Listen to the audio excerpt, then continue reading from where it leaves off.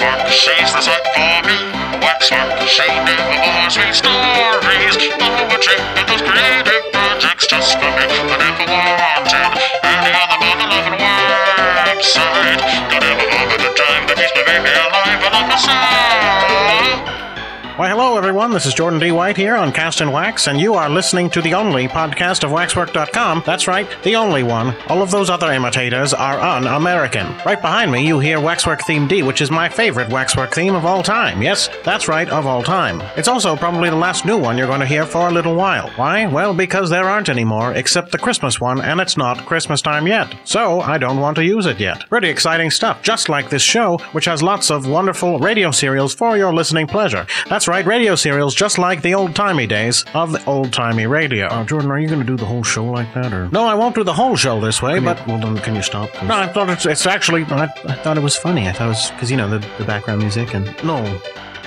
All right. Well, okay, I'm going to get straight to the introductions then. My name is Jordan D. White, as I said when I was doing that other voice. These gentlemen are other people besides me. For example, this is Frank Allen, who told me I shouldn't do the voice. Well, yeah, no, look, it's just that it's not your normal voice. People are going to get confused. They're going to think, who's this old-timey radio guy, when they should be hearing you. I guess, but... All right, Frank Allen, and tell us a bit about yourself, Frank. You have anything interesting to say this week? No, I mean, again, I've got no contribution to the show, but...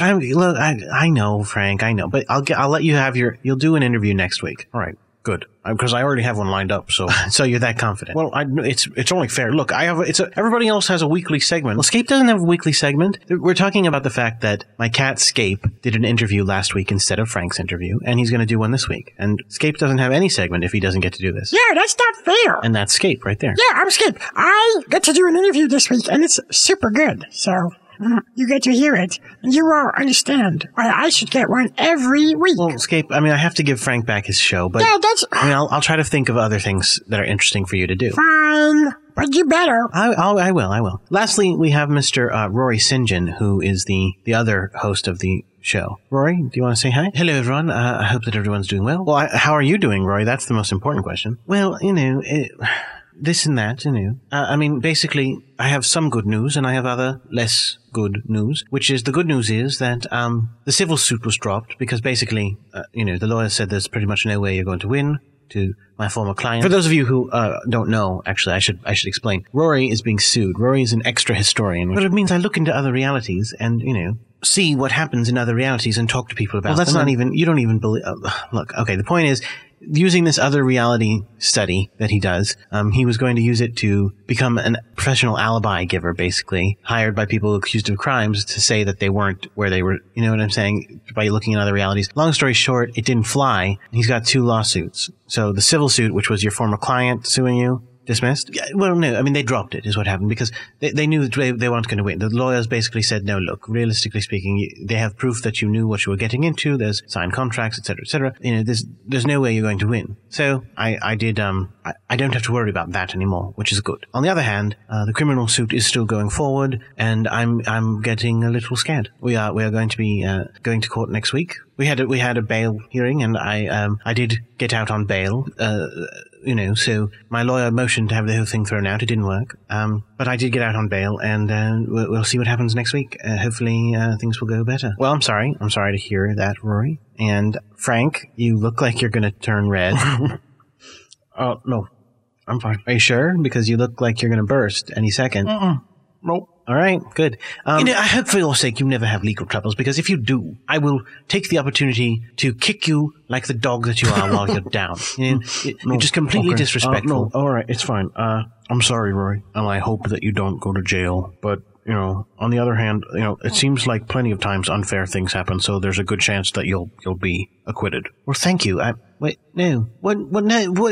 What are you saying? No, I said there's a good chance you'll get acquitted, so I hope that for your sake. Yes, but you said it was unfair. Well, no, look, you know. All right, well, let's get right into the show tonight, because we actually have a lot of, we got a ton of mail this week, so I want to get right into everything else so that we can get to the mail at the end and maybe have time for maybe more than 3 letters. Let's see. Up first, we've got guard duty. Now, if you remember, we've been hearing a couple episodes in which the villains have overtaken the guard tower. In the last episode, Suspiria, Gas Mask, Dragon Drop and I think Lady Luna showed up right at the end. They had been defeating the Earth Guard as they came into the guard tower one at a time, and at the very end, Suspiria pronounced them the Vengeance Squad. So now the Vengeance Squad continues on their way in this week's episode. Let's see what happens. The Earth Guard. The planet's most powerful heroes united in the common goal of protecting the innocent people of planet Earth and defending them from threats of all kinds.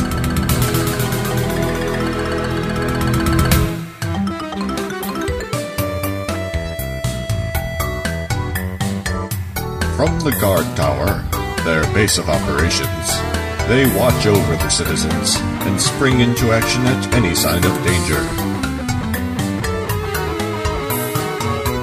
To that end, the Guard take shifts monitoring events all over the globe.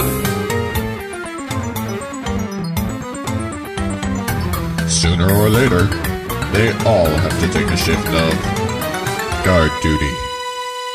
This week, the Vengeance Squad in Vengeance is Mired.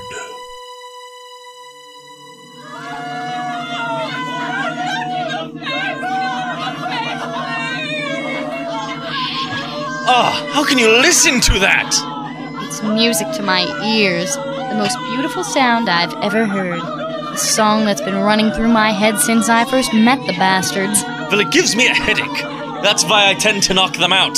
Oh, you want me to rub your head? No thanks. I'd have to take off my mask. So, we're all friends here. I don't take off my mask. But you're such a cutie under... Just drop it! Please. Fine, Mr. Sensitive. So, where are the others? Checking out the trophy room. You know they actually have one of the Holy Romans crucifiers here? If we could get security off it, we could put that thing to good use. Oh, that would be fun. They're working on it. Not sure if they can get it out. But listen, one thing. The Vengeance Squad?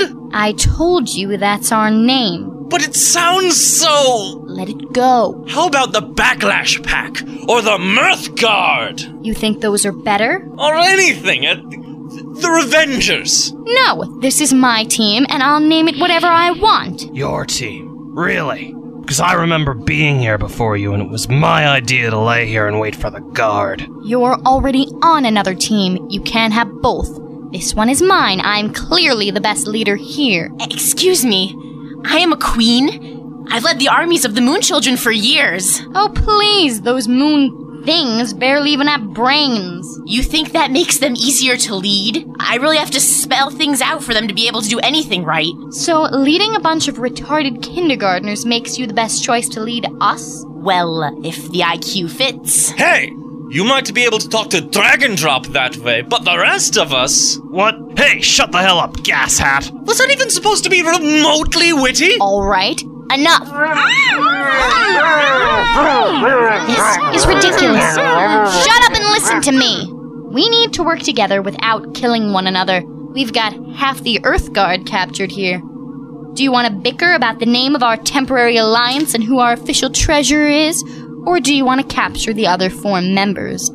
Because I don't know about you, but personally, I won't be satisfied until I hear every single one of them scream with pleasure after I finally give in to their begging for death and slit their damned throats. Now, are you with me? You know, there's something very wrong with your brain. But I'm with you. Yeah, I'm in. You can do what you will to the Earth Guard. I don't care. Just leave the moon to me and mine. What is your deal with the moon? It's just the moon, for Christ's sake! It's my home, my kingdom. And all my moon children, well, they need me.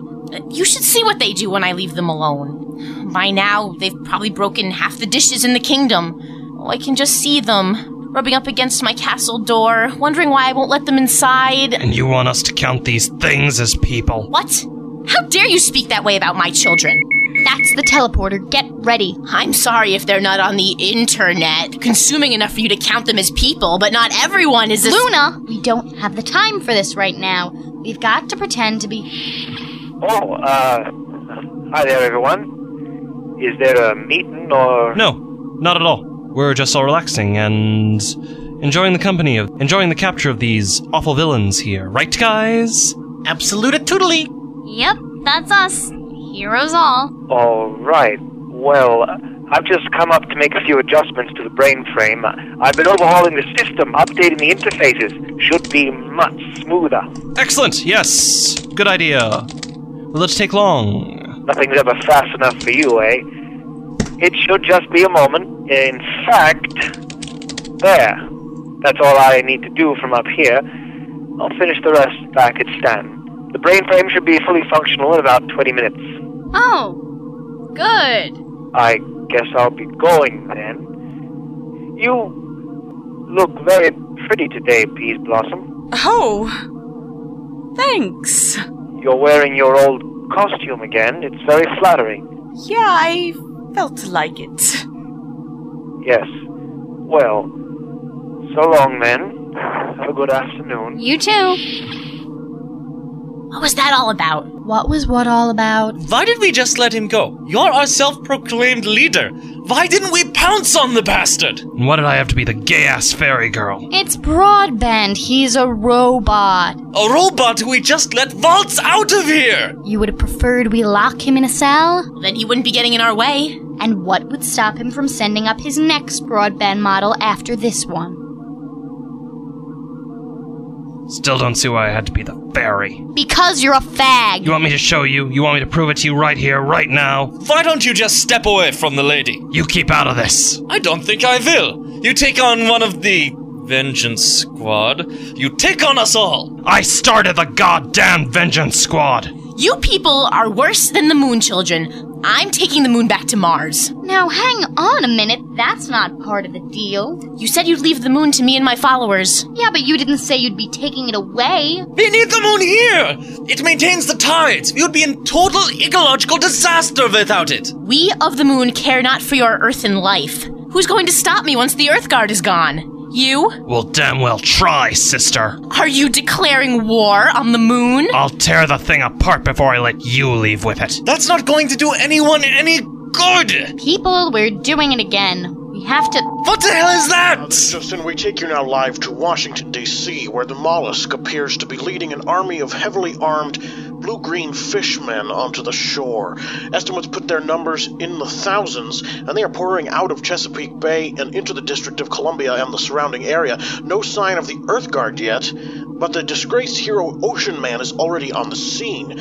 No word yet if the former Guard member is there to stop the invasion or has somehow changed allegiances to... this just in. Ocean Man appears to be confronting the mollusk, taking on as much of the Atlantean fleet as he can by himself. It's an emergency. I don't know how much one man can do against an invasion force like this, but he does appear to be trying. What are we supposed to do? So we'll switch to that. Okay, you can see here the Atlanteans coming up the shore. You can see stop the damage. Guard Duty by Jordan D. White, with Michael D. Mikowski as the narrator, Angela Timon as Peas Blossom, Lynn Nelson as Binary Girl, Daniel Schwartz as Dr. Fast, Jordan D. White as the Jack, Elijah Weberhan as Mr. Fahrenheit, Derek McNish as Broadband, Daniel Schwartz as Dragon Drop, Ava Rosenblatt as Suspiria, Brian LaRanger as Gas Mask, Kate Slotwinski as Lady Luna, and Frank Allen as the Newscaster, with theme song by Michael D. Mikowski. Welcome back. We're continuing our coverage of the attack on Washington, D.C. by the Mollusk's troops, and unfortunately, we don't really have any more new news about it. Ocean Man is still fighting against them, and as far as we can tell, he's losing very badly at this point. It does look like it is very likely that Washington, D.C. will be overrun by the Mollusk's people. For more on this issue, we do have Jordan D. White, the host of Cast and Wax. What do you think, Jordan? Well, I think that you'll find out what happens with this attack on Washington in the next episode of Guard Duty, as well as what happens with the whole Vengeance Squad thing, as the next episode of Guard Duty is the end of Season 2 of Guard Duty. Will that be on next week's episode? No, unfortunately it won't. It will be on in 2 weeks from now, but it's going to be very informative. Until then, we'll just have to sit on pins and needles wondering what happens to Washington, D.C. It's very unfortunate. That's very unfortunate. Oh, I'm just getting this in right now. Looks like Rory St. John is out in the field, and he does have a report on this day in history. Let's go live to him now. Hello, my name is Rory St. John, and this is This Day in History on WHRW Binghamton. On August 18th, 1590, John White, the governor of the Roanoke Island colony in present-day North Carolina, returns from a supply trip to England to find no trace of the 100 or so colonists he left behind, and no sign of violence. The only clue to their mysterious disappearance was the word Croatoan carved into the palisade. Well, goodbye, John. Susan, I think we've been terrible parents to young Horace, and I think I know what we should do for the children of this village. What's that, darling? Since we've been failing in our role as progenitors in the family, we should all just leave. They won't have us terrible parents around anymore. The children of the village will be on their own. You're right, I think that's the only way. I hope they understand that it's for their own good. I'm sure they will. Come, let us wander into the woodland and die. I love death. I am a small child. Hey, everybody, there's no parents around. Now we can play knife tag. Knife tag's my favorite game. Next, let's play Cinderball. Yay! Wow! Now we can play toddler ball. Oh, best kind. It's like Children of the Corn. Well, I'm back. Where'd everybody go? But silence was the only reply, as everyone was mysteriously gone and dead. We did solve the mystery now, which is very good for history. The answer is, the colony of Roanoke would have still been around if only the parents, rather than abandoning their posts, had created a loving and safe environment for their children and supported them throughout their growing years, instead of letting them kill one another in a horrible display of violence. I think you can learn a lesson from that, and I don't even think I need to tell you what it is, because you heard it just a second ago. This is This Day in History on WHRW Binghamton. But don't throw the baby out with the bathwater yet. My name is Roy St. John, and this is Where Are They Now in History on Gas and Wax, and I've got some more to tell you about that. See, those parents were actually failures in just about every way possible, because the fact is, even before they abandoned their children, they were not creating a safe and loving environment for them. For example, they would sometimes say, "Hey children, who would like to smash their heads against this tree?" And all the children would go, I would. And they'd all smash their heads against the tree, and they would all get brained, and some of them would die, but only a couple of them would die, because then the other ones would go, maybe I wouldn't like to smash my head against the tree as much as I thought, Father. And all sorts of things like that. They'd say, I have a knife to pass to you, let me just toss it over there, and they would, chunk right into the child, dead child. That's not a safe environment. Perhaps they loved them, perhaps, but it was not a safe environment. And the same goes true for the other side, because there in fact were some parents in the area who had a very safe environment for their children, but they'd say, I'm not going to let you get hurt, but I do hate you, you piece of crap, and I wish I never had you, you accursed child. So that's not a loving environment. It has to be both safe and loving. So the ideal parent would be someone who'd say, child, you should not smash your head against that tree, because I love you and I'd hate for anything bad to happen to you. And I think everybody should take it home with them and take it into their life. This is Roy St. John on Where Are They Now in History on Gas and Wax. Why, thank you for that, Rory. We do appreciate it. Thank you as well. I do like doing my historical readings. They are pretty much the only thing that keeps my mind off my troubles these days. But I wanted to know, what was that bit earlier about with Frank Allen being a newsman? Oh, that was just us having some fun with the whole thing, because he was the newsman on Guard Duty, so we just figured, let's extend that reality out into the show. Oh. Do you want to keep going? Frank, should we keep going? No. Besides, I as a newsman, I wouldn't be able to comment on This Day in History and say that, again, it's a bunch of lies, bogusness. We don't know what happened to the Roanoke colony exactly, but we're pretty confident that the parents didn't just run off and abandon their children to slaughter each other, because we didn't find slaughtered children there. So it's much more likely that they went off and joined a Native American tribe and ended up becoming part of that. There's evidence that suggests that. Yes, of course, I know that. I'm a historian. In addition to being an extra historian, I'm an historian as well. So I know the actual history, but this is extra history. This is outside of our universe. This is another world. And in that world, when they got back, they found all the slaughtered children all around. And you might not have noticed, but the guy who came back and found all the children there, found the place abandoned, that was Richard Nixon. That's how different that world was. Well, it did sort of sound like Nixon from earlier Nixon episodes of the show. So that's interesting. But it's also still not true. Nixon, how could Nixon have been involved in the Roanoke colony? That doesn't make any sense. It doesn't flow. I mean, he was born a lot later. Well, maybe it's related to, there's a Marvel comic called 1602, where all the Marvel characters, instead of having their origins in the 1960s, they have their origins in the 1600s. So maybe it's like that. Maybe instead of Nixon having his origin in the 60s, it happened. No, Nixon wasn't. It's not like Nixon was bitten by a radioactive politician. This isn't that kind of thing. He's just a guy. He doesn't have an origin. Perhaps on this world he does. Maybe on that world he was bitten by a radioactive politician. This is moronic. I'm going to go to Tractor Fiction. Speaking of things that are not true, here's an episode of Tractor Fiction. You can't control. Wait, Frank, you can't control the show. Well, I'm going to watch starting now. It didn't work because I control the show. Okay, can you? Well, then can you start it now? Yeah, I can start it now.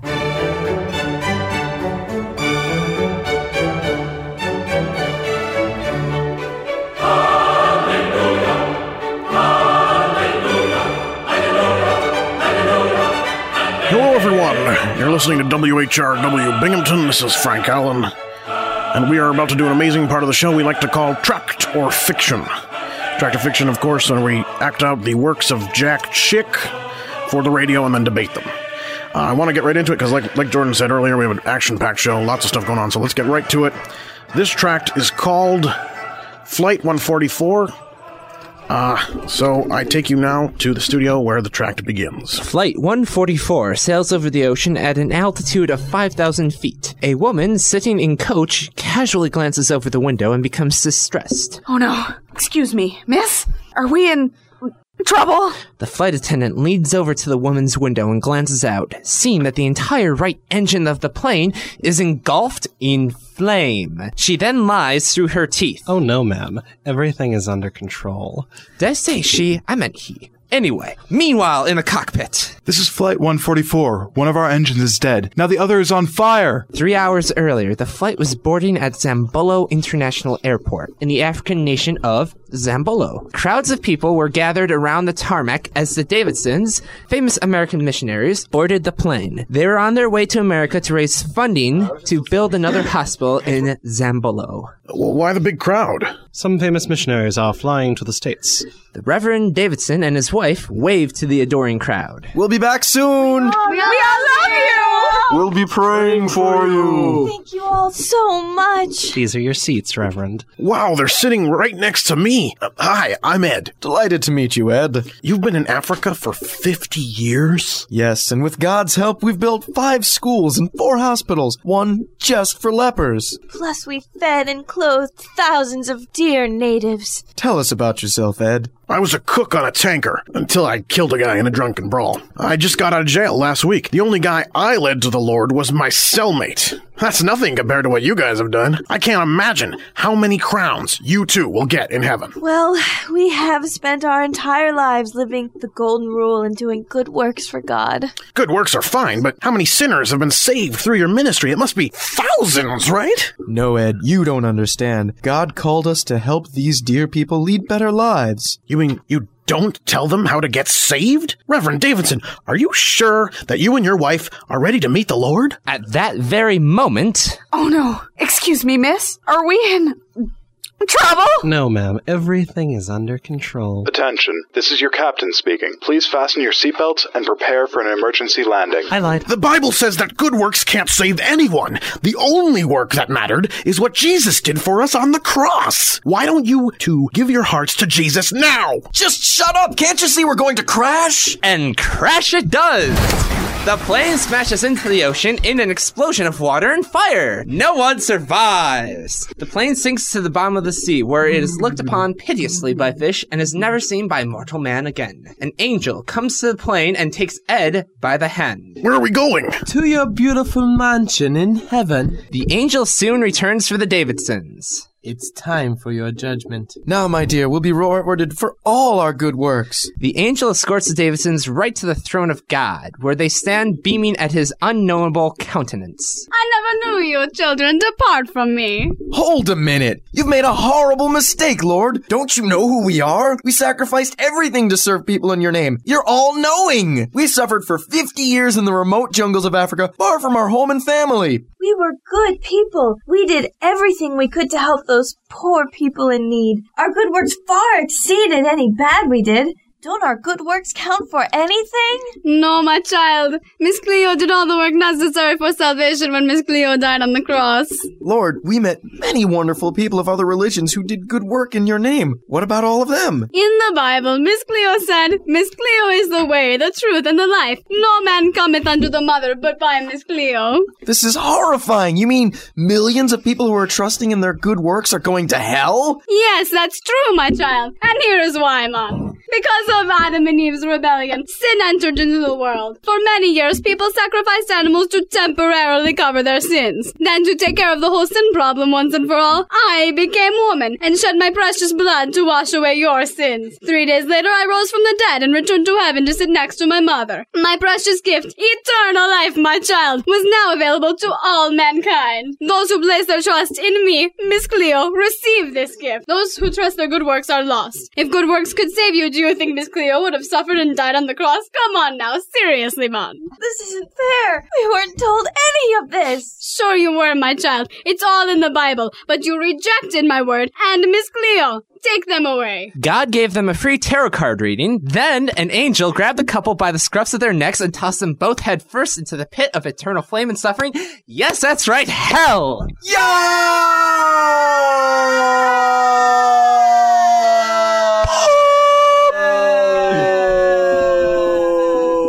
And I'm afraid that's the end of the tract.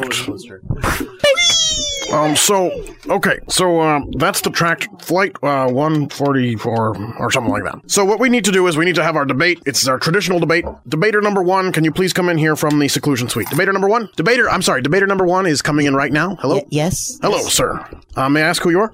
I am Christopher Cross. Christopher Cross? I'm sorry, Christopher Cross? No relation. Oh, okay. I thought. In fact, I have no relatives who are living. You have. Sad. I'm sorry. That's unfortunate. I'm so very lonely. Debater number 2. I'm the real Miss Cleo. Oh, the real Miss Cleo. Yes, this was just an actress playing me. Not the god Miss Cleo. Why didn't you actually play yourself? Because I'm busy, man. But you made it now. Yes. That's good of you. It's good of you to come. All right, now we got to find out who's for this tract and who's against it. Let me use my traditional coin flip. And the answer is, Miss Cleo, you think that this is 100% true, that you are God and etc. And all these things about the flight are all real. And you, Christopher Cross, with no relatives, unfortunately, do believe. I'm sorry. I shouldn't have brought it up. I shouldn't have brought it up. That's callous. You are, in fact, saying it's wrong. So, Chris, relativeless, familyless Chris. Can I call you familyless Chris?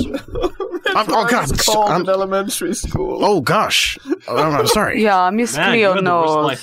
Miss Cleo knows all. All right, well basically, this tract is mostly balderdash. In fact, there really isn't so much of an argument as an anecdotal story about a man on a plane who wasn't saved. And in fact, the only arguments in this entire tract is said by God in the end, where he says that I tell you all of this in the Bible, where it's just not that way. It's not so much of a fact as an opinion piece, more of an anecdotal story about a guy who's made up. No, and in fact, there's no substance to it at all. No, listen to Miss Cleo. No, this is true. Miss Cleo says it's in the Bible because Miss Cleo is God, and I am. And listen to Miss Cleo. You need to leave this girl you're seeing, because she's only using you for your money. Man. Wait a minute. I do have a lot of money, which I had large health listen to Miss Cleo. Insurance on my relatives before they were all killed. Cleo? Yes, my child. So you're actually God? Yes. Cool. What I was wondering, if you're actually God, like really and totally? Yes. Couldn't you give familyless Chris his family back? And then he'd stop arguing with you? I don't know if that's any reason why he'd be arguing with me now. This is an amazing point. God. Would you, God, give me my family back? Can I make a deal with you? God makes deals? What's the deal? Miss Cleo's very busy, God. And she'll bring back your second cousin on your mother's side. Is that fair? That's it, though? That was my cousin Filbert. He was terribly mean to me. He broke every bone in my body at least 3 times in a row. But he did it lovingly. Explains your appearance. Miss Cleo, tell you, man. It is for your own good your family be dead. Wait, Miss Cleo? Miss Cleo? That's harsh, man. Miss Cleo saved you from your family. Miss Cleo? I'll take as it says in the Bible. Yes, my child. Hey, can I have a Ferrari? Yes. Okay, cool. Dude, I have a question. Yep. You, I didn't ask you. I asked Miss Cleo. I'm allowing you to talk. I'm the facilitator. Anyway. Yeah, listen to Miss Cleo. You gave a tarot card reading to those poor damned fools before they went down in the pit. You might want to talk into the microphone. What would a tarot reading for someone who's going to be thrown into hell by the scruff of their necks in like 2 minutes? What might that look like? Probably the tower. Spite. Yeah. Pure, unadulterated spite. Yes. What? Tower of the Devil in Reverse. What was that? Pure, unadulterated spite, he said. Oh. Yeah. Probably a lot of things to do with torture. Now, typically speaking, There's no like torture a lot of card times in a tarot deck. we have there's an- the torture card. we have an expert- When you're God, you have the torture card. When we- my child. My child. A lot of times we bring in an expert, and sometimes we bring in special experts. Right now, we're going to actually bring in one of those special experts. We actually have with us one of the characters from the tract, the Miss Cleo from the tract, who I believe, I don't know, has something to say to the quote-unquote real Miss Cleo. I don't know what you're talking about, man, but I am actually God. child. Listen to me, my child. The point of the tract is not that Miss Cleo is God, but that God is Miss Cleo. There is a very big difference. I am God, who is Miss Cleo. Miss Cleo, I too am the God that is Miss Cleo. I have a question you are for the Miss you. Cleo that is God. All right, hold on, Miss Christopher. so you say. Christopher Cross has a question for Miss Cleo. In this tract, when the Which people, Miss Cleo are you talking to? The Miss Cleo that is God or the God that is Miss Cleo? I'd say the Miss Cleo that is Miss Cleo and God that is God. Maybe the one on the right? Either or. I am can God. answer. Meeny, miny, mo. I am God, you Catch are Miss Cleo. Cleo by No, the I top. am Miss It might be Cleo more. that is God. It might be more relevant to the Miss Cleo who is God. That would be me. All right. Now, in this tract here, and the God who is Miss Cleo, you can also assist since it happened to you. You state that when the God. people come before you, that you say, I do not know you, and you're unbeknownst to me. Are you not an all-knowing God? How could these people come before you and you not know them unless you are not all-knowing? Yeah, man, it's a metaphor. Maybe, No, this is maybe the- she means in the biblical sense. Look, this is the point, my Yeah. child, is that if I am all-knowing and I don't know who they are the Bible. nothing, and they must leave. Yeah. But you're all-powerful. That infers that something has created them that was not you. And that means that you are not No, it omnipotent just means either. it was an accident, man. There were scraps on the side that got baked into people. Miss Cleo, if you could do anything, could you make a tarot card that even you couldn't read? Of course not, man. Why would I do such a thing? Then you can't do it, and you're not all powerful. No, we could do it. We choose not choose to, my not to. child. But if you could do it, then you Why could. would I Listen create to something Miss that I Cleo. could not myself read? Listen to Miss Cleo's. Yes. Wait, is that a curtain back there? Wait, it seems we've just been looking at holy specters. Who is that behind the curtain? I'm going. Open the curtain! Oh my word! What is that? Away from me! What is that? Someone help me! I need an expert to tell me what it is. I think it's my Ferrari. Bye, everybody. Boom. What did you hit with your I am Ferrari? still All right, Miss all right. Cleo that So, is God. unfortunately, one of the Miss Cleos was apparently a Ferrari in disguise. That was the Miss Cleo that was God. Wait, I No, thought. it's the God that was Wait, Miss Cleo. wait. Because No, I'm Miss they're Cleo both who am fine. God. All right, I think somebody's driven somewhere between the moon and New York City. I think I've been Let's driven mad, decide. but that's just me. Let's decide who's won this tract. You both did some really compelling arguments. I'll tell you what. If it's heads, then Christopher Cross won. If it's tails, Miss Cleo won. And if it lands on its side, the other Miss Cleo won. Then we can hear women's You're what not everyone going else to is win, thinking if my it lands on child. its side. Only me. Only I can. Oh, Christopher Cross, you're amazing. You have a future. Your family may be dead, but you won the debate. Oh, this is a great start. As long as I don't get hit by a car in the next 5 minutes, my life will go. Oh, God, it hurts. That was the only bone not broken in my body, and now I told you Miss Cleo is right. Where is the cross child? Where is the cross child? I have just restored his family. The real question is, did you accept Jesus? Miss Cleo. Miss You have Cleo. to accept Miss Cleo in this universe. Oh. It is not Jesus, it Obviously. is Miss Cleo who died on the cross for Alas. your sins, my child. I died. If you rearrange the letters in Jesus, son, you get Miss Cleo. I completely accept Miss Cleo as my personal right. savior. So, That would be awesome. thank you. Well, that was Tract or Fiction for this week.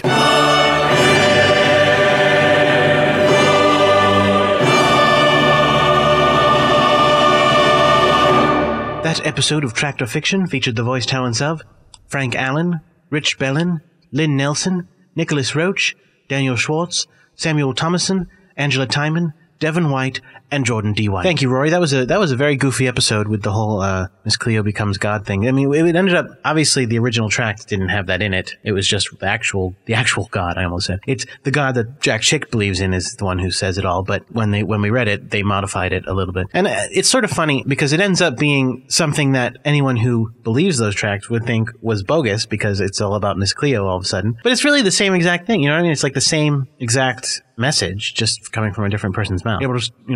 That's not in the Bible. Miss Cleo is not actually in the Bible. In some worlds, in some Bibles. Oh, okay. Come on. Speaking of things that are great, though. Speaking of things that are great, like Tractor Fiction, next week, I've got an incredible Frank Allen interview scheduled. So today you're going to have to suffer through another Escape interview. But it's going to be the last one you ever have to listen to. No, Frank, okay, again, you're taking control of the show. I decide who's going to be doing the interviews and whether this is the last episode. I said you could have a Frank Allen interview next week, but that doesn't mean Escape won't be back. Yeah, that doesn't mean I won't be back. I can do an interview every day if I want. Well, that would be too many interviews, Escape, but I might ask you to do another interview someday.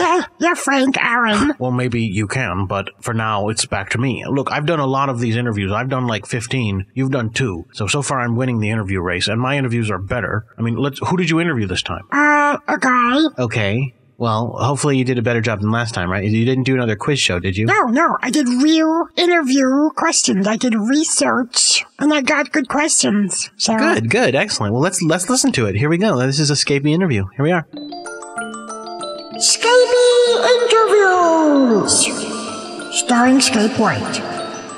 Hello, my name is Escapee, and this is my interview show. Last time I interviewed a guy, but nobody liked it, so now I'm gonna do different kind, and it's gonna be better. So, this time I'm interviewing a guy, from the cat food place. Mr. Guy from Moist Food Place. Hello, guy. Hello, hey. How are you? What's your name? My name's Scape. Hi, Scape. Hello. What's your name? Hello. Hi, how are you? Hey. I'm good. Tell me about Moist Food, please. Oh, I work for cat food. It's the best job in the world. I tell you, I love cats. I love cat food. It's really delightful. And the reason why it's good to be in this business, no regulations. Like I used to work in the business, Food for Humans, all sorts of regulations, testers. They have to inspect everything. Cat food, you can throw anything in there. Wow. Okay. Do you have some cat food with you right now? Yeah. Here's some. I'm gonna put it right over here. What do you think? Yeah, good. Good. I'm glad you like it.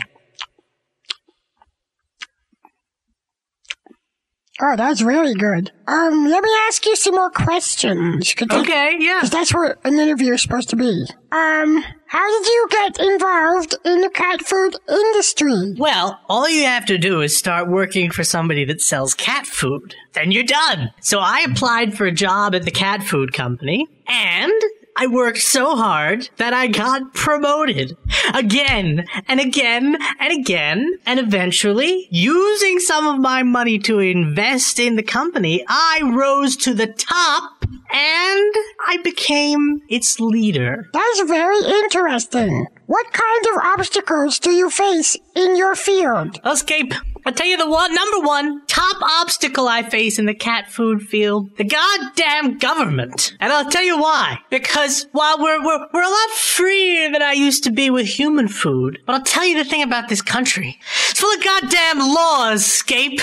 And if you're not a cat like you are, you gotta follow them. Day after day after day, or they hound you. Unless you're clever. See what I mean? Only certain people care about these laws. So the number one obstacle I face is finding these people who care about, what we're allowed to feed to our cats, we as cat owners, and what we're allowed to put in our cat food, we as cat food manufacturers, and the level of safety in the can, we as can distributors, and avoid these people like the plague. We as people avoiders, because if they find out that we're doing anything to obstruct their neat little plan where nobody's allowed to do anything that might benefit us or hell even them or maybe other people in the world, they will squash us like a bug. You understand that, Scape? I ate a bug. What would you say if somebody told you you weren't allowed to eat that bug? I would bite and kick. That's what we do, Scape.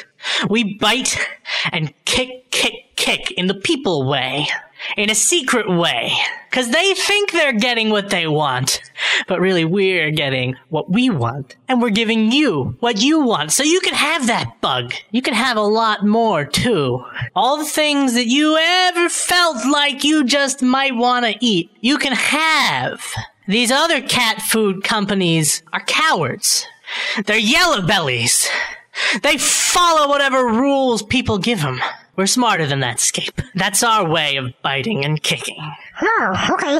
I've got some more questions, if that's okay. Oh, yeah. Yeah. Many pet owners are very concerned with the matter of animal rights in our world today. How do you feel about the matter of animal rights in this world that we live in? I'll tell you what, Scape. We're all animals, and we've all got rights. And that means we've got rights over other animals, if you know what I mean. I think. Glad to hear it, Scape. You've got, what I'd like to call an animal instinct. An instinctive knowledge of the world that a lot of people I deal with don't have. To them, animal rights means people have to stay alive at all costs. Cost to the planet, cost to you, cost to me, cost to the pleasure of a lot of other people, if you know what I mean. You ever hate anybody, Scape? I hate other cats. What kind of rights do they have, Scape? Right to get kicked. And what else? Bite. What happens if you keep kicking, Scape? What happens if you keep biting? They run away. What if they don't? What if you get them? Then I win. What do you win, Scape? What do you do to them? Kick and bite. Forever? Well, no, not forever. I'll get tired. Scape, you see that bird out the window? Oh, yes. That bird have rights, Scape? No! What are you gonna do to that bird, Scape? I'm gonna eat him. What do you have to do first? Jump. That's right, Scape. God damn it, that's right. You gotta jump. We all want to eat that bird, Scape. But some of us are afraid to jump. Some of us just want to sit down, lie back, and wait for that bird to come to us. And if it doesn't, then, well, hell. Gonna have to eat the dry food. Well, some of us won't settle for that, Scape. We're the kind of people that jump, and we eat the bird. And we bite and kick those other cats, or people. We do the work for you. And if anybody tries to stop us, well, that's their problem. Oh, okay. In today's competitive market, how does competitive? Oh, yeah, I'll give you competitive, Scape. Let's say you got 3 cats, right? And there's a fight. And 2 of them are just sitting there and they don't care because somebody told them you can't fight. And one of them doesn't care. One of them says, I don't care if you say I can't fight. I'm gonna fight till the day I croak. Who's gonna win that fight, Scape? Which of those 3 cats? The one who fights? That's a Scape. That's what we do. We fight while all the other goddamn people in this world, they sit back and listen to the rules. Well, those 2 other cats are dead, Scape, and the cat that fights is still alive. And that's me. There's other people out there, Scape. They follow the rules. They're dead. You're welcome. So you killed them, or? Yeah. Oh, I could kill if I was gonna, if I wanted. Sure you could. And why don't you? Well, cause there's nobody here to kill. There's some people here, Scape. Look around. There's some people here. What, you? Well, I might kill you back. See, I'm bigger than you, Scape. I'm stronger. You gotta know who's bigger, who's stronger, who you can kill. There's weak people out there, Scape. Some people call them cripples. Other people call them victims. There's leeches in the world, Scape. Don't do anybody any good. We can find a way to make them do people good. We gotta find out who's important, who's strong, and that's how we gotta make our decisions. Every one of us. Okay, one last question. In closing, what type of changes do you see coming in the cat food industry due to the computer revolution? I'll tell you what changes I see. You ever see someone sitting at a computer? Sitting there lying back, lollygagging, eyes fixed on a little screen? Yeah. Good, well, so have I. Those people out there, killing the prey, are they? No, they're sitting back. They're waiting for things to happen. People buy into this computer revolution. They're gonna become the prey. And, I'm gonna be so much the better for it, and so are you, Scape. Why? Cause they're delicious. What do you mean? Cause, like, you get to eat them. I do? Yeah, cause they're the prey. They're dead. You mean like a metaphor? No, they're dead. So you get to eat them. In the cat food. Oh. So you put them in the cat food? The people, yeah. Okay. And other stuff, like birds. I like birds. Yeah. Yeah. Bugs. Yeah. Well, that's good. I mean, I like to eat stuff, so that's good. Yeah, I like to eat stuff too. Cool. Well, I think this has been a very informative interview. Thank you very much, guy from Cat Food Place. Anytime, Scapey. Good cat. Go out and kill him, Scape. Okay. That was a Scapey interview from Scapey, and this one was pretty good because I got free moist food. Wow. Scape, that's crazy. How good my interview was? No, the guy, that guy said he kills people. Oh yeah. So, Scape kills, that's against the law. That's really serious. Yeah, Scape, I've been trying to get a big break interview like this, but you just broke huge news. This guy is a murderer, a mass murderer, it sounds like. And he's putting dead people in his cat food. We gotta investigate this. Yeah, Scape, you gotta tell us who this guy is. We gotta get him arrested. We gotta call the police. Wait, why? What's the big deal? Scape, he kills people. That's very bad. It's killing, murder. But so I could kill people. No, you couldn't. You're just a cat. Look, okay, it's different when you're an animal, so you see things differently. If people kill other people, that's very bad. Well, I don't think it's very bad. That's because you don't understand things. Okay. Look, Scape, you've got to tell us who it is. Yeah, look, you have to tell us. Look, at the very least, you tell me who it is, I'll go do another interview, and I'll get the person in trouble. Frank, no, that's not what this is about. This is about right and wrong. It's about the fact that this guy's killing people. No, I know, of course. But if he doesn't want to expose them, he could tell me who it is, I'll go expose them, and then, we can, parlay that into whatever. No, it's not about that. Look, Scape, you've got to tell us who it is. I'm not gonna. Scape. No, I have to protect my sources. I have journalistic integrity. What? No, Scape, you're not a journalist. You're a cat. Doesn't matter. He went on my show with the understanding that he would not be revealed. But he said, then he gave his name. What company does he work for? I mean, we can't let people buy cat food and feed people to their cats. What company is it, Scape? I can't tell. I can't reveal. It's journalistic integrity. No, you don't have to have journalistic integrity. I do. I have to. Look, it matters. It's important. How can anyone trust me ever again? You're not gonna do another interview. It doesn't matter. Just tell me how to get in touch with the guy. Just tell me how to get in touch with the guy, and I'll take care of it. No, sorry, Frank. All right, well, look, Frank, you're going to have another interview next week. If you can figure out how to get in touch with this guy, please do. Well, no, I mean, I told you I've got an interview scheduled for next week, so I'm not. Yeah, but this guy's a murderer, so. No, but next week the guy is a supervillain. So. Oh, really? Yeah. Okay, well, that sounds good too. But this is important, and this guy's killing people. I don't see what the big deal is. Scape, just go take a nap. Well, fine. All right, we've got one more show left. This is Epic Echoes, and if you remember, where are we? What we heard in the most recent episodes were the build-up to Jimmy Kovacs taking office, and of course, Jimmy Kovacs used to be a member of the Flashback. Well, at this point, I think we're going to hear the point at which the two paths diverged, so let's give it a little listen, shall we? This is Epic Echoes.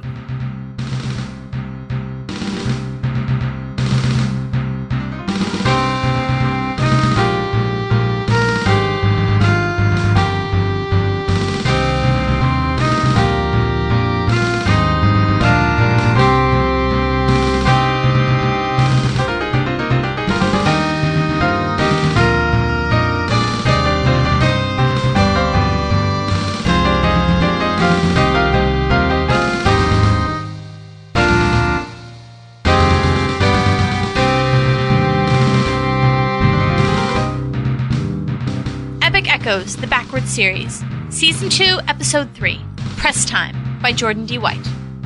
The press gathered around the Flashpack, who stood in the middle of the stage they'd set up at Jimmy's campaign headquarters. It was the 1st of December, and there was a lot of confusion left in the United States regarding what exactly had occurred since Election Day. Jimmy called this press conference at Max's urging to settle things in the eyes of the public, just as they had settled things on the larger scale. Which is how we defeated Cthulhu. Is he dead? Not exactly, but he's certainly not going to be a threat again. So, does this invalidate the election? Oh, in no way. Randall Marsh was a terrible man, bent on helping destroy humanity as we know it, evil in ways unfathomable to the majority of good people in America. But election tampering was more despicable than even he was willing to sink. Besides, if he was going to rig things, why would he have had me win? The Kovacs America ticket won the election fair and square. You're looking at the next president of the United States of America. The crowd of onlookers behind the press corps erupted into cheers, causing Jimmy's cheeks to glow red. He looked at his shoes and shuffled his feet, embarrassed. Thank you. Thank you all. I want you to know I couldn't have done it on my own. I wouldn't be here right now if it weren't for every one of you who looked inside yourselves and realized that, gosh, we really can change the country. From those who petitioned Congress to write the 56th Amendment, right up to those who decided to back me on Election Day itself, I'll work every day to be worthy of the votes you've given me. I also want to thank my amazing campaign manager, Jill Slaughter. You've helped me get on my feet when the campaign was at its lowest points. You're a great girl, even if you were a guy for a while. And of course all the Flashpack. You guys are the best friends, the best family a boy could have had. Dralis Thornfield, Molly Singh, Sarah Keene, Virtuous Fuzzbottom. Thank you. And especially, most of all, Max Thornfield. Max, you've always been there for me, no matter what. You've been my hero ever since I can remember, and I wouldn't be half the man I am today without your guidance. Of course I'm going to give it my all, but in my mind, you should be the one leading our country. You're the best man I've ever met. Thank you. The crowd burst forth with its adoration again, and this time it was Max's turn to bear the brunt. Jimmy stepped aside, and Max was stranded center stage in front of the microphone. When the onlookers quieted down, he had no choice but to speak. Wow. When I began the Flashpack, I had no idea it would ever become something so meaningful to so many people. Even when we authorized the comic books, we never thought... Well, thank you all. I do have something of an announcement to make. We, the Flashpack, are incredibly proud of Jimmy. He's been with us for such a long time, but now he's got a new job ahead of him. A job he's going to be great at, but, well, it's a job that doesn't require a Flashpack. Now that the election results are confirmed, we're going to turn over the duty of protecting Jimmy to the Secret Service, where it belongs.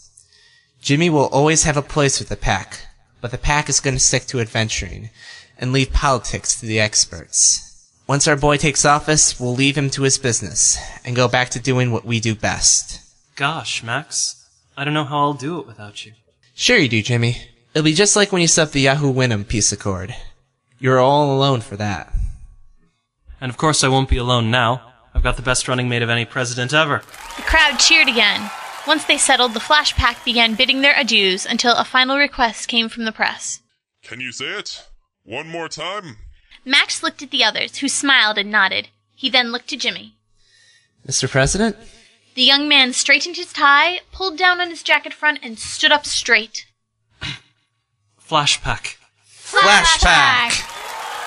The pack spent the next few days riding the high of their success as they helped prepare Jimmy to take office.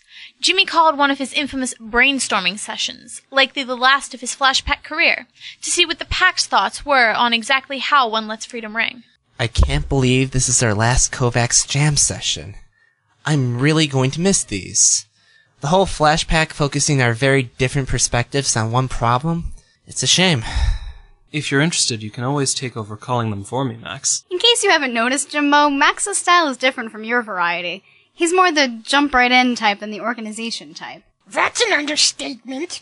A Secret Service agent had been anxiously hovering nearby. He was clearly trying to be polite, but awaiting a chance to intrude. Can I help you, sir? In reply, the agent held out a piece of paper. There's a call from Mr. Thornfield as well. We'll put it through. His radio crackled as he left the room and returned to his station. As Max headed for the phone, Dralis stopped him. Don't leave. This phone call could be important. So could this message. It doesn't seem like a big deal, though it is for the entire Flashpack. Let me see that. It's signed by the Mistress of the Galaxy. Flashback. It's useless to attempt to radio for help. You are already on a path towards the theater of pain into which you shall be cast. As the director of your fates... Is this a threat or an entry in a pun contest? But you did read it very well, Dolores. I think I should take this call. Go ahead, Max. We can handle this. But, whatever. Then she says she's going to kill all of us and enslave humanity, and this could be serious, guys. I doubt any serious threats to mankind make demands for obeisance and candy. Candy? Yeah, right there, see? Guys, we've got to get a move on. What is it, Max? Who's on the phone? It was Tex Mornstar. Of Alter Earth? He needs our help. The Empress has finally gone too far. Then we need to help him. No, Jimmy. You need to stay here. We'll handle this without you. But No, you're right. Good luck, Max. Thanks, Jimmy. Vertress, take us back to Alter Earth. But of course, you'd be lost without me as usual.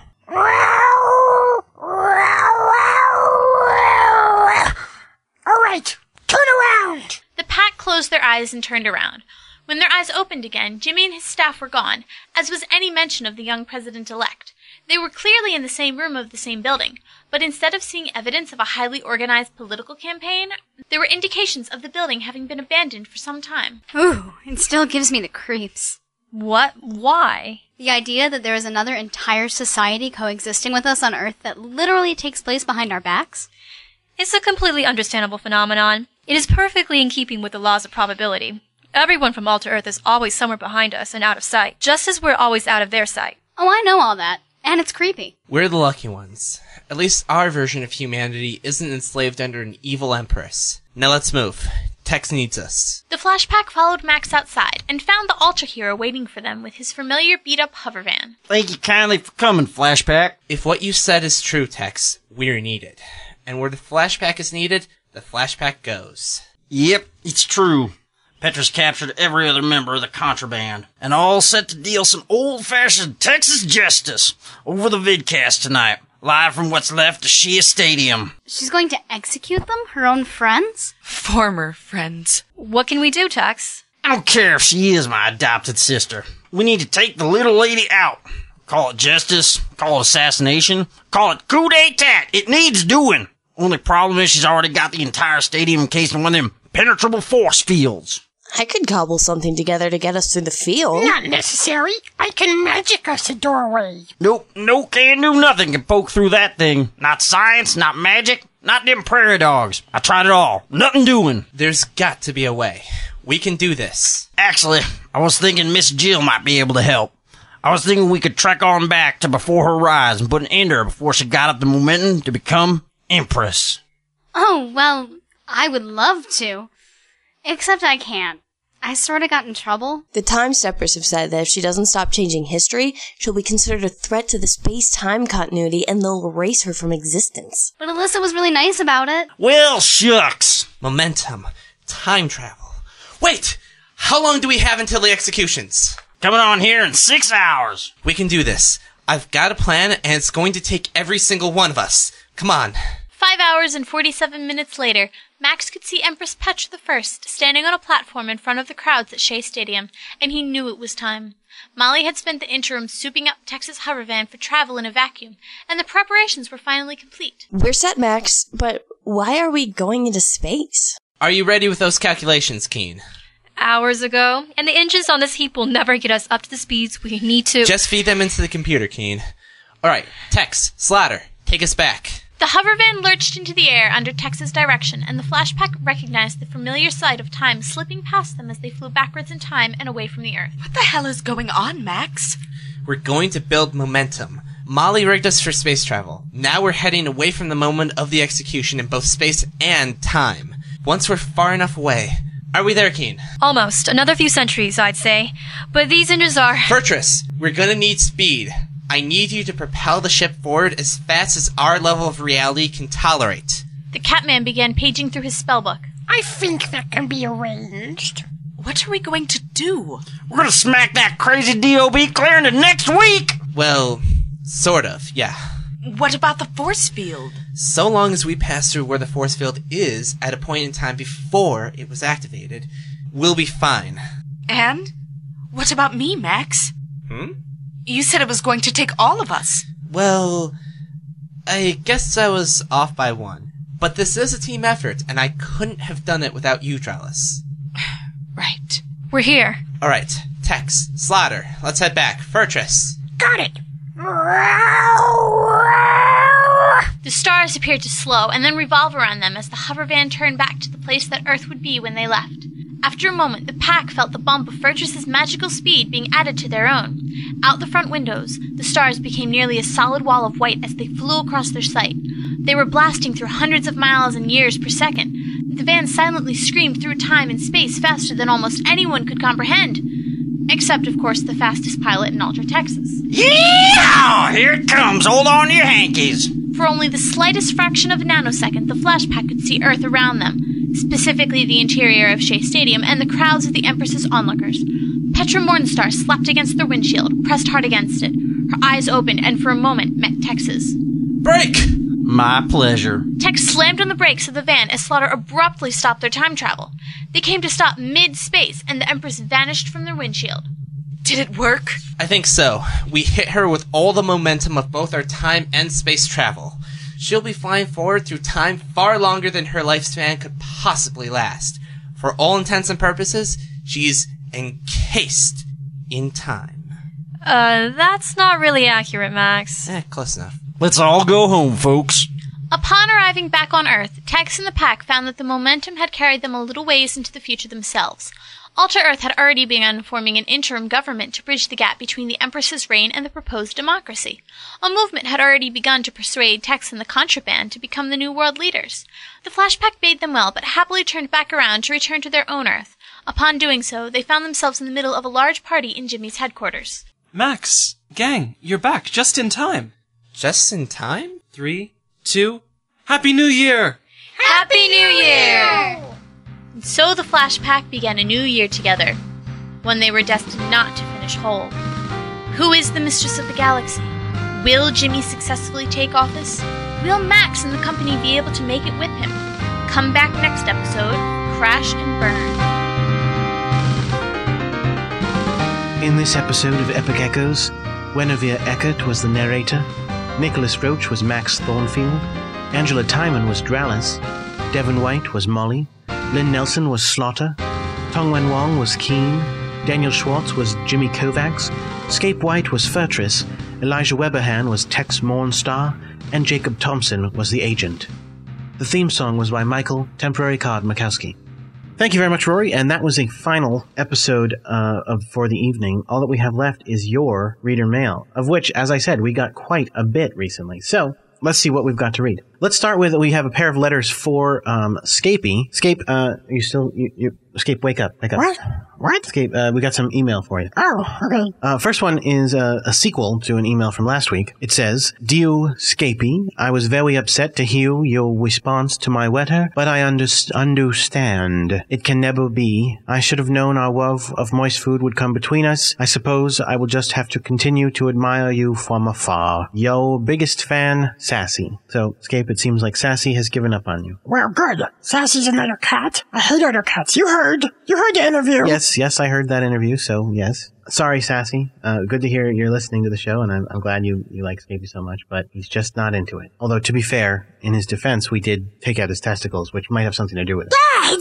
Don't say that! It's not a lie. Yeah, but it's not something I want to hear on the radio. We're not on the radio. On the internet, it doesn't matter. Okay, all right. Let's see. We got another one. Actually, we have 2 more emails. This one is from a character on our show. It says, OMG, Scapey White, that was like the best interview I've ever heard. You are totally the cutest cat in the world, and I would love to give you chicken moist food every day for the rest of your life. You are just so cute. I really, really, really hope Jordan lets you keep doing interviews. You're so much better than that stuffy old Frank Allen. Also, I love you as Furtress in Epic Echoes. You're so cute. You're totally the reason I listen to the podcast. Keep up the awesome work. Love, Pandora Darling. Well, thank you, Pandora Darling.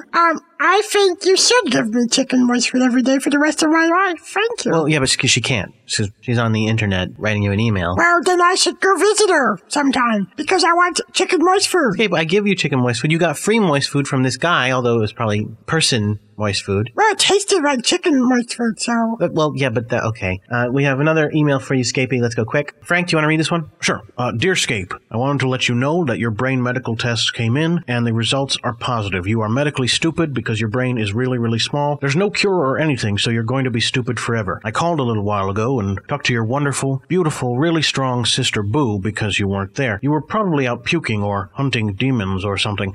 Anyway, I wanted to let you know personally. This probably explains why you think you can talk to birds or are a good hunter or can beat up Boo, or generally why you think you're awesome. I wish I could give you medication, but I can't, so ha ha ha ha ha, in your face. Sincerely, Dr. Sasquatch. Wow. No, Dad, no. That's not Dr. Sasquatch. How can you tell? Because, Dad, Dr. Sasquatch would never say that because it's not true. That's probably a trick. I bet you Boo Bear wrote that. But she can't write. She's a cat like you. She doesn't have the ability to write. Well, then I bet somebody helped her because that's not the truth. That's not the truth. I have medically big brain awesome. That's what Dr. Sasquatch says to me when we're together outside of the house. So that's not true. This letter is falsehood false. Okay. Falsehood false, apparently. Let's see what else we got. We actually do have a couple more letters that are linked together thematically. We have 2 emails from people at the Brooklyn Institute for Extrahistorical Studies. Oh, that's wonderful. Yes, let's hear them. They're actually not for you, Rory. I'm sorry? Well, neither of them is for you. The first one is for Frank, actually. It says, Mr. Allen, although initially drawn to Cast and Wax by the work of my esteemed colleague, I have been consistently impressed with your work in our field. Your considerable contact with time travelers, extra-dimensional persons, and the like has led me to see that. For all your purported opposition to Mr. St. John, you are a man who shares his enthusiasm for the possible. Please forward your resume to me as the first step in your application process for Assistant Communications Director at the Brooklyn Institute for Extrahistorical Study. I look forward to hearing from you soon. Sincerely, Valerie Winthrop, Communications Director, Brooklyn Institute for Extrahistorical Study. No, what? No, Valerie's offering Frank a job. Well, Rory, apparently, because Frank does the extrahistorical stuff to some extent. No, I don't. No. Look, thank you, Miss Winthrop. I do want a job, not with your institute. It's a bogus institute. All your stuff is lies. I've met Good Hitler, but okay, maybe he's from another. But the point is, look, it doesn't matter.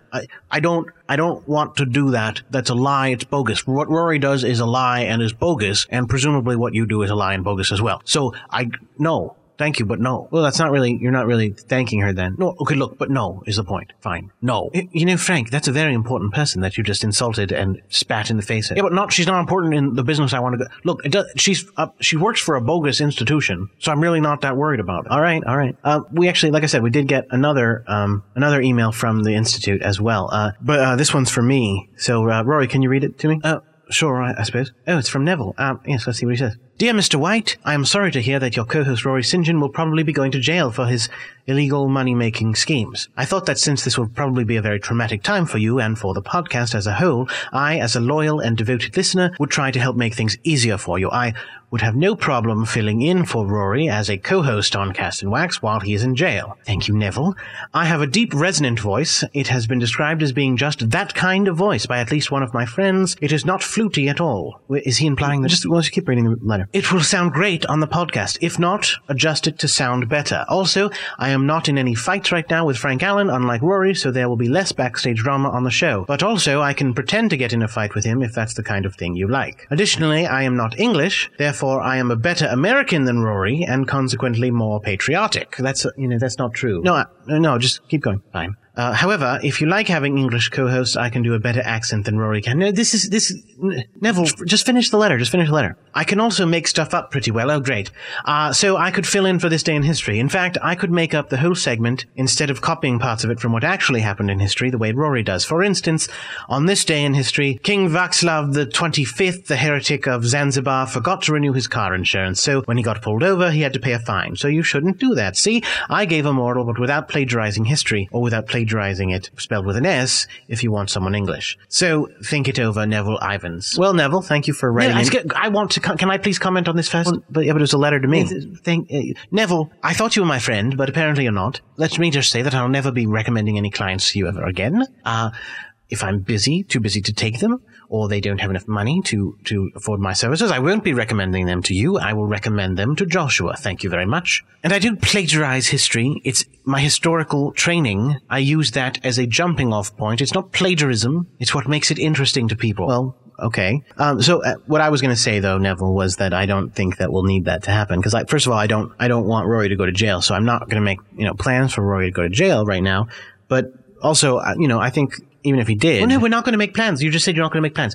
I'm not going to jail. All right. So, that's enough of this. We have one more letter here. It says, hi, fellows. I need some advice. Often when I eat, I end up with some bit of food stuck in my teeth. I usually pick it out with a toothpick or my fingernail, but it happens a lot and it's quite embarrassing. In general, I feel kind of foody in my mouth, and whenever I absentmindedly run my tongue over my teeth, it feels filmy. My breath also smells pretty bad in the morning. All of this makes me very self-conscious, especially when I'm at work or trying to get a date. Could you help? Sincerely, Mouth Conscious in New York. I don't know. What do you guys think? Well, and it's not, I could say in another reality, this is not a problem for this person, but I don't think that would help too much. No, look, we're not advice people, so I don't know why this person's writing in for advice. Yeah, it's too bad. if we had Harry Wilson here, we could. Yeah, but he always gives the same advice. He would just say, brush your teeth, and that doesn't help with anything. So. Oh, that's true. To be fair, that's true. Sorry, Mouth Conscious, we don't know what to tell you. Stop paying so much attention to your mouth, I guess, because it makes you upset. Yeah, that's the best we can say. Finally, we've got one final letter.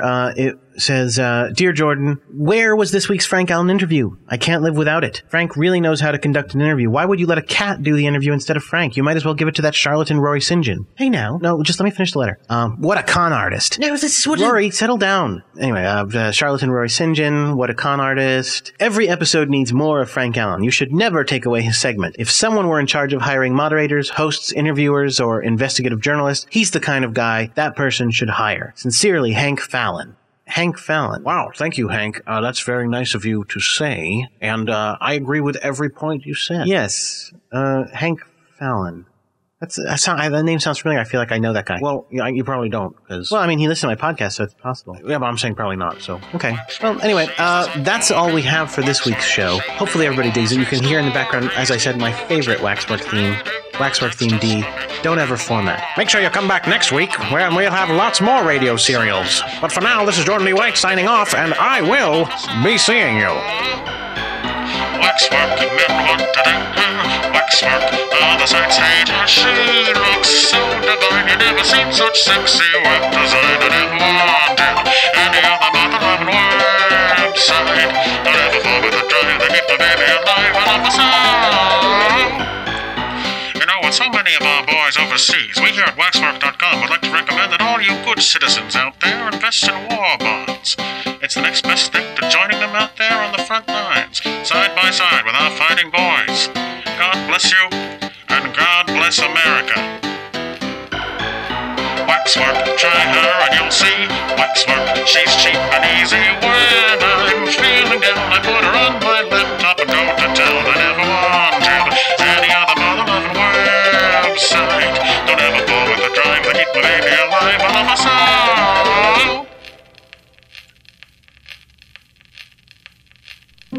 On the next episode of Cast and Wax, unlike Mother, Bobby questions the status quo. Andy, I don't want to say anything mean about your mom or anything, but... It's okay. Believe me. Is she crazy? No matter how many times you kids ask that, the answer isn't going to change any. On Tractor Fiction, we learn who goes to hell. Who all is in this place? Well, except for the little children and that other group. I've got everybody. The rich and poor, the atheists and the religious, the filthy, and lots of good living people like yourself. Isn't that a surprise? Wow, yeah. And on Decker and Hayes, we return to the toughest private dick in town. Stella Decker. So, why are you avoiding the fuzz, Mr. Washburn? I'm sorry? Usually when a client comes to me, there's a reason they can't go to the police. Or perhaps the police aren't very affected, though. You didn't hear that from me. All this, plus interviews and historical facts, coming August 25th to Waxwork.com.